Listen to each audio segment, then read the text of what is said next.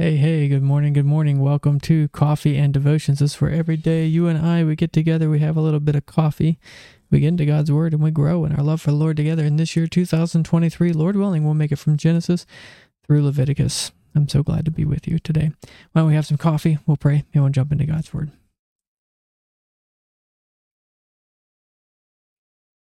Let's pray. Father, we thank you so much for this day. What a joy and a blessing it is to get to hear from you. We get to come to your word. And we confess to you, Lord, that we sometimes don't want to. Sometimes our days are crazy. Some days our hearts are hard and our minds are slow. So we pray, Lord, that your Holy Spirit will help us, that we might understand and believe, and that your Spirit would apply these things to our lives. In Jesus' name, amen. All right, so we are at Leviticus chapter 19. So this is moral and ceremonial laws. This is one of those chapters that's hard to parse out, right? There are different chapters in Leviticus, Exodus, Leviticus, Numbers, and Deuteronomy, and they're typically categorized in three different ways, right? First is the moral law. That's summarized in the 10 Commandments, right? These are laws that are universal amongst all cultures, all people, all nations, all times, right? And you shouldn't murder, don't commit adultery, right? These are the universal laws. Second are ceremonial laws, right? All sorts of laws that were really peculiar and particular to Old Testament Israel, right? How they were to be ritually clean, how they were to be ritually different than everybody else. The dietary laws are part of this. And then there's civil laws, right, or sundry laws. These are things that applied to Israel as a nation, right? If you build a house with a roof, and it's going to be a roof that you live on, you got to put a parapet, you got to put a balcony around it to protect people. You're going to build, a pit, you got to put a warning around the pit. You have an ox, it gores people, you got to be responsible for that, right? So there's all sorts of civil laws if they were to function well. Well, today, and we get to a mismatch, right? It's kind of like a grab bag of all sorts of different moral laws and also ceremonial laws. So why don't we go ahead and jump in, and we'll kind of work through them as we go. So here we go, Leviticus chapter 19. And the Lord spoke to Moses, saying, "Speak to all the congregation of the children of Israel, and say to them, You shall be holy, for I, the Lord your God, am holy." What's rooting this? Jesus Christ. What's rooting this? The holiness of God, right? So it's these are because God is holy, and so they are to be holy. Verse 3, "Every one of you shall revere his father, his mother, and his father, and keep my Sabbaths. I am the Lord your God," right? So remember the fifth commandment, remember the fourth commandment, okay? So these are moral laws. "Do not turn to idols, nor make for yourself molded gods, for I am the Lord your God," right? The second commandment. So here we have again moral law. Verse 5, "And if you offer a sacrifice of a peace offering to the Lord, you shall offer it of your own free will. It shall be eaten the same day you offer it, and on the next day. And if any remains until the third day, it shall be burned in the fire, and if it is eaten at all on the third day, it is an abomination. It shall not be accepted. Therefore everyone who eats it shall bear his iniquity, because he has profaned the hallowed offerings of the Lord, and that person shall be cut off from his people." So this is one of the ceremonial laws, the sacrificial laws. If you have a sacrifice, you're to eat it the first day, you got leftovers the second day, but never the third day. Burn it. And if you eat it, that's an abomination. The person who does that is to be cut off from their people. Verse 9, "When you reap the harvest of your land, you shall not wholly reap the corners of your field, nor shall you gather the gleanings of your harvest, and you shall not glean your vineyard, nor shall you gather every grape from your vineyard. You shall leave them for the poor and the stranger. I am the Lord your God," right? So if you're a farmer, you got a field, don't try to get every single kernel of corn. Don't try to get every single bit of the barley, right? Leave some for the poor people to come by through and go afterwards. This is what we find in the book of Ruth, right? This is showing mercy. Same thing with vineyards. Go through, harvest your grapes, they're yours, enjoy them, but don't go through a second, third, fourth time. No, leave that for others. Leave it for the poor. Why? The Lord's their God. It's rooted in who God is, and God is merciful, remembers the poor and the afflicted. Verse 11, you shall not steal, nor deal falsely, nor lie to one another. Again, moral law, right? You shall not steal, one of the 10 commandments. Don't deal falsely with one another. 9th commandment, not bearing false testimony. And you shall not swear by my name falsely, nor shall you profane the name of your God, right? 3rd commandment, you shall not misuse the name of the Lord your God, for anyone who misuses his name will not be held guiltless, right? The Lord remembers his name. Why should they do these things? Why is this moral law true? Because I am the Lord. Again, it's rooted in who God is. Verse 13 and 14, you shall not cheat your neighbor, nor rob him. The wages of him who is hired shall not remain with you all night until morning. You shall not curse the deaf, nor put a stumbling block before the blind, but you shall fear your God. Why? I am the Lord. So this is, again, God saying, right? You can't take advantage of people who work for you, right? They work for a wage. Give them their wage. Don't hold on to it, right? If they're needing to buy bread, they need to pay for their rent, they need to buy clothes, all these things. That's necessary. You're the one who's hired them. You need to pay them. Don't hold it, right? And if you're going to, don't curse the deaf. Don't put a stumbling block before the blind, right? The Lord takes note of those things. Verse 15, you shall do no injustice in judgment. You shall not be partial to the poor, nor honor the person of the mighty. In righteousness you shall judge your neighbor.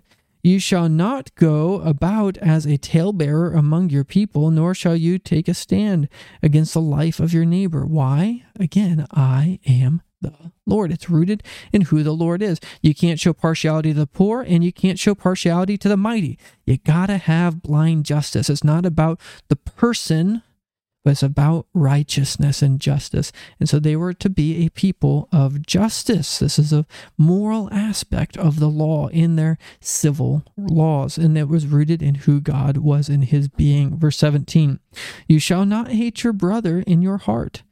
You shall surely rebuke your neighbor and not bear sin because of him. You shall not take vengeance, nor bear any grudge against the children of your people, but you shall love your neighbor as yourself. I am the Lord. The Lord Jesus Christ himself pointed to this commandment as summarizing all of these commandments as love your neighbor as yourself, the second greatest commandment. And he points this out here to tell them, right? You're not to have a grudge against your neighbor. You're not to hate your neighbor, but you're to love them as yourself. If you love your neighbor as yourself, are you going to steal? Are you going to cheat? Are you going to kill? No, you're not going to do those things, right? This is why Jesus points out specifically this verse, Leviticus 19:18, as the second greatest commandment. Verse 19, you shall keep my statutes. You shall not let your livestock breed with another kind. You shall not sow your field with mixed seed. Nor shall a garment of mixed linen and wool come upon you. Now, this is interesting, right? Now we have a ceremonial law, right? This is not moral law. We're not talking about not showing justice to poor or rich. Now we're talking about you can't have different types of seeds in your field, right? So you don't sow corn and you sow barley, or maybe here, you sow corn and wheat and soybeans, right? No. You have monocrops, right? That's what this is saying. And also your clothing, right? Cotton polyester, not allowed.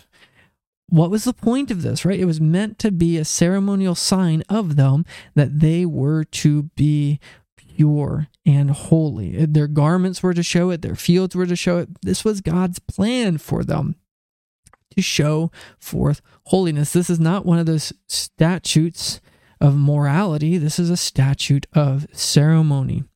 Notice what this did not say, right? It didn't say, I am the Lord. It didn't have that refrain in it, because I don't think this is a moral law. This is a ceremonial law. And often you'll even hear people who say to Christians, right, well, you'll sow different seeds in your field and you'll wear cotton polyester blend. Why are you picking and choosing from the Bible? Because there's a difference in the Bible. Jesus fulfilled these ceremonial laws. Jesus fulfilled the dietary laws. Jesus did these things. We don't need to follow the ceremonial laws anymore, but we do need to follow the moral laws. Okay, well, let's go ahead and keep on going. Verse 20. Whoever lies carnally with a woman who is betrothed to a man as a concubine, or who has not at all been redeemed nor given her freedom, for this there shall be scourging, but they shall not be put to death because she was not free. And he shall bring his trespass offering before the Lord to the door of the tabernacle of meeting, a ram as a trespass offering. The priest shall make atonement for him with the ram of the trespass offering before the Lord for his sin which he has committed. And the sin which he has committed shall be forgiven him. Right? So if there's a man and he goes and he sleeps with a concubine, that's a sin. She's not his, and he's done something wrong. He's committed a sin, and he's got to atone for that sin. Not be put to death, but he is to be scourged and have to pay a sacrifice. Verse 23. By the way, I think some of these commands are laws that God gives for people because of their weakness and their sinfulness, not because he thinks it's good for them to be sleeping with a concubine, not because he thinks that this is what's moral and perfect. He's dealing with a sinful people in a sinful world. Verse 23, when you come into the land, right, he's given all of this to them while they're still on the others in the desert. They haven't crossed over the other side of the Jordan River yet. When you come into the land and have planted all kinds of trees for food, then you shall count their fruit as uncircumcised. 3 years it shall be uncircumcised to you. It shall not be eaten. But in the 4th year, all its fruit shall be holy, a praise to the Lord.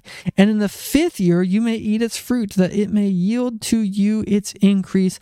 I am the Lord your God. The Lord is taking ownership here. He's saying, when you go into the land, you're going to find trees. You're going to find all sorts of fruit-bearing trees. That's going to be great.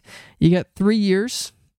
3 years, you can't eat any of it. You can't do anything. You just let it fall to the ground. This is going to be what's going to happen. I'm going to feed you. Don't worry about it. You're going to be fine. The 4th year, all that goes to the Lord. It's his. The 5th year, have at it, boys. Right? I'm gracious to you. I'm giving it to you. It's going to be great. Right? Why? How can you trust this? Because he says, I am the Lord your God. He's giving them the land and he's giving them the produce of the land, but they need to do it his way. Verse 26, you shall not eat anything with the blood, nor shall you practice divination or soothsaying. You shall not shave around the sides of your head, nor shall you disfigure the edges of your beard. You shall not make any cuttings in your flesh for the dead, nor tattoo any marks on you. I am the Lord, right? This is the type of things, again, right? Non-Christians point at Christians, they say, hey, look, you got tattoos. Hey, look, you got, you got the corners of your beard shaved, you've cut the corners of your hair. You must not actually believe the Bible either. Well, again, hold on. I think these are ceremonial laws, and I think they are specifically tied to what other nations around them were doing. They were to be visibly different than the other people. When somebody in the culture of Canaan died, they would actually go and take their ashes, mix them with oil, and mark their bodies for the dead. They would especially do this with people that they have conquered, to show that they are stronger than that person. The Lord's saying that's not how you're going to behave. Why? Because I'm the Lord your God. You're going to follow in the ways that I've set for your life. I think these are ceremonial laws. Okay, verse 29. Do not prostitute your daughter to cause her to be a harlot, lest the land fall into harlotry and the land become full of wickedness, right? If you want to say this is all just ceremonial law, though, you got a problem, because then we can be witch doctors and we can sell our daughters into harlotry. But no, these are moral laws, right? You don't want to sell your daughter to be a harlot. And nor do you want to become one who binds yourselves to the doctrines of demons with witchcraft. So some of these are moral laws, even as they're baked into the ceremonial parts also, right? You have both of these as this grab bag in Leviticus 19. And this is the chapter. This is the chapter so many unbelieving people will say, see, they don't follow the Bible. And we say, no. At least we're honest enough to parse the Bible the way the New Testament tells us to parse the Bible. So we want to go and we want to figure out what is applicable to us and what is not applicable to us, what has been fulfilled in Jesus Christ, but what remains today for Christians to obey. Verse 30, you shall keep my Sabbaths and reverence my sanctuary. I am the Lord. Give no regard to mediums and familiar spirits. Do not seek after them to be defiled by them. I am the Lord your God, right? You're going to go to the Lord. Go to him only. Don't go to the spiritists. Don't go to the horoscopes. Don't go to the palm readers. Don't go to the tarot cards. Don't go to the Asherah poles. Don't go to any of this stuff, right? Go to the Lord. He is our God. You shall rise before the gray-headed and honor the presence of an old man and fear your God. I am the Lord. Again, this is an extension of the fifth commandment, honoring those who are elderly. Verse 33, and if a stranger dwells with you in your land, you shall not mistreat him. The stranger who dwells among you shall be to you as one born among you, and you shall love him as yourself, for you were strangers in the land of Egypt. I am the Lord your God. Right? They're to remember, they were sojourners, they were strangers, so when they have strangers living with them, they didn't like being treated as slaves. They didn't like how Pharaoh treated them. And so when there's strangers amongst them, they're to treat them well. They're to even love them. Leviticus 19:18 above applies here. And then in verse 35 and 36, you shall do no injustice in judgment, in measurement of length, weight, or volume. You shall have honest scales, honest weights, and an honest ephah and an honest hin. I am the Lord of your God who brought you out of the land of Egypt. Right? You got to be honest when you're selling stuff and buying stuff. You have a weight, it says a pound, it's got to be a pound. You have a jar, it's supposed to be an ephah of flour, it's got to be an ephah of flour. Don't change stuff around, right? Have a standard. Therefore you shall observe all my statutes and all my judgments and perform them. Again, for the last time, why? I am the Lord your God. Now let's just count this here. I am the Lord your God, verse 3. I am the Lord your God, verse 4. I am the Lord your God, verse 10. I am the Lord, verse 12. I am the Lord, verse 14. I am the Lord, verse 16. I am the Lord, verse 18. I am the Lord your God, verse 25. I am the Lord, verse 28. I am the Lord, verse 30. I am the Lord your God, verse 31. I am the Lord, verse 32. I am the Lord your God, verse 34. I am the Lord your God who brought you out of the land of Egypt, verse 36. I am the Lord, verse 37. He is Jehovah. He is Yahweh. How does this apply to us? He is the Lord our God. He is the one who has redeemed us with more than just precious silver or gold, but with the very blood of Jesus Christ. He is the Lord our God. He gets to call the shots. Because he's redeemed us, because he's loved us. He gives us the laws because he is our Lord. We follow after him. We don't just cast it aside. The world loves lawlessness, though there's even teachers who will tell you that the law just completely goes away, but there's still a moral law. Right? The law convicts us of sin, the law restrains sin, but the law also is a teacher of us of what it means to be righteous. And so when we come to laws like this, we want to be careful. We want to parse these things out, figure out what applies to us, what it was for Old Testament Israel. But if it applies to us, we need to follow it. Because this is what is good. This is what pleases our Redeemer and our Lord. So what is it in these laws that you need to follow? Let's pray. Father, we thank you so much that we could never fulfill all these laws. We can't do all of these. But you sent your only Son, and he fulfilled every single one of these commandments perfectly. Gave us his righteousness. We're not trying to earn our own righteousness, Lord. No, we have been saved by grace through faith. And it's a gift, not of works. We can't brag about it or boast about it, Lord. But we pray that we would do the good works that you have called us to do. Help us to walk in your ways. In Jesus' name, amen. Well, may God bless you. I know it's been a fast one, but may you rest in Jesus Christ. I'll talk to you later. Bye. Thanks for listening to this week's message from God's Word for You, a ministry of Sharon RP Church in rural southeast Iowa. We pray that the message would be used by God to transform your faith and your life this week. If you'd like to get more information about us, feel free to go to the website, sharonrpc.org. We'd love to invite you to worship with us. Our worship time is 10 a.m. every Sunday at 25204 160th Avenue, Morning Sun, Iowa, 52640. May God richly bless you this week.